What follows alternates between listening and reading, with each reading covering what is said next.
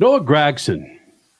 Each time he's come on the Freak Nation, got to be honest, Crash and I've talked about this, it's pretty much the vibe of the guy feels like he doesn't want to be interviewed, doesn't want to be in here. Then his attitude finally caught up with him when I want to get the correct explanation here, where Noah Gragson, again, we're talking about a dude who was driving for Dale Jr.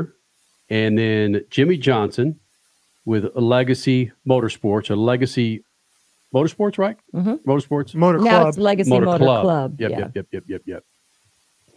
But he was suspended from NASCAR for what they called member conduct violation related to his activities on social media. Then Legacy Motor Club suspended him, parting ways with Gragson after 22 race stint last year. NASCAR brought him back in September 12th after a number of meetings and appointments that he made throughout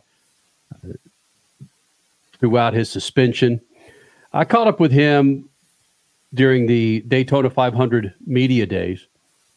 Both of us were suffering from runny noses and runny eyes. We're 60 seconds. We're just shooting the bull, but then we get into serious conversation about what he's gone through, what he's been doing to be a part of this redemption tour for Noah Gragson, as he's now running for Stewart-Haas Racing.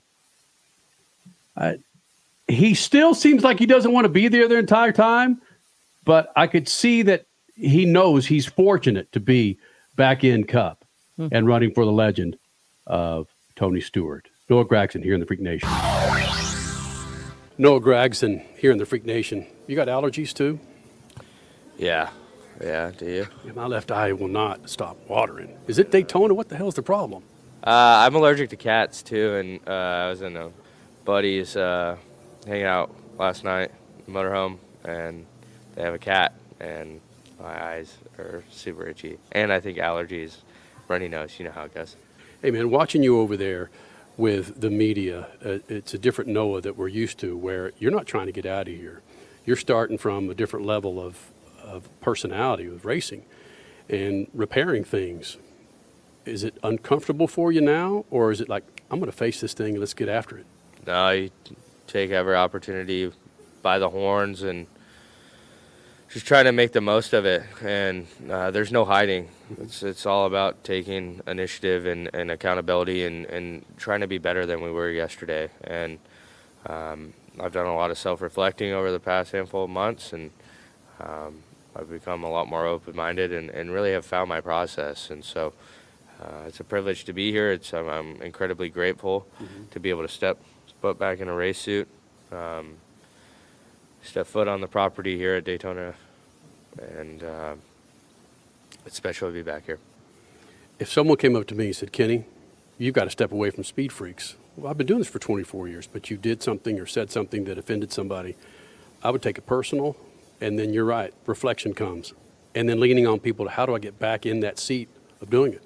Who are some people that you leaned on to find that direction and to build a better Noah Gragson? There's been several people, and there's been a lot of private calls, and I don't know how much they want me to, but there's been a lot of outreach from different drivers, different people in the industry that I've leaned on, and then also my close peers as well. So they've been a big support for me, and then working with NASCAR, all the folks at NASCAR, and then the folks from Rise. It's been great to go through that training and just become open-minded. I've learned more about myself in the last 6 months and about others than I have my whole life. And there's challenges, there's adversity, but it's been very impactful to me, and it's all about moving forward and becoming better. I don't know if you could be with a better team and a better PR agency. Mike Arning with True Speed, I've known him for 20-plus years. Tony Stewart, same. Those two dudes and their companies have been through adversity. I mean, they've got a resume of things they've waded through, which I think would be the most important thing for you to join a team like that they can, as long as you listen, right? Yeah, it's a great organization. There's a lot of great people, so we're excited about the opportunity that presents itself. haven't spent a whole lot of time in the car. We're here at Daytona. Now you got to figure this thing out and to be competitive. How different is it for you now versus when you were running with another team as far as working with the crew, your mentality, your relationships coming in prior to the 500? Just try and keep on building those relationships. Relationships are a big part of this racing world and communication, and just trying to become better with that each and every day is one of the main focuses right now. One of the things Tony Stewart struggled with initially, he told us, that was communicating to my crew chief, to his crew chief or to the crew, talking their language, and it got better as he got older. Where do you feel about being able to communicate how the car is doing, how the track, the weather, how everything's making the adjustments to the car? I feel comfortable with it. I feel like the investment of time is the biggest part in building a relationship, and when we're doing that right now, whether it be going to lunch or calling each other, going down the road, or spending time with each other at the shop, every little bit matters. Do you have a relationship with your crew to where you feel it's 2 o'clock in the morning, something comes to mind like, oh man, I know what we can work on moving to Atlanta or to Phoenix? Do you have that type of relationship with them? Yeah, of course. Really? You call them 2 o'clock, hey, it's Noah. Yeah, right. Why not? Yeah. Probably won't answer, but you fire them off a text. I have that relationship with anyone where I never really felt shy about contacting them whenever it's on my mind. I don't want to forget it.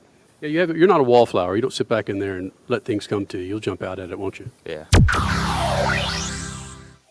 Let me get back to this. Hold on just a second. One of the visits that he made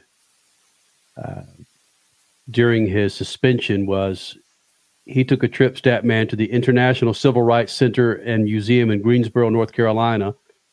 The building was formerly the Woolworths retail store where 4 students from North Carolina A&T University participated in the nonviolent sit-in protest in a whites-only lunch counter in 1960.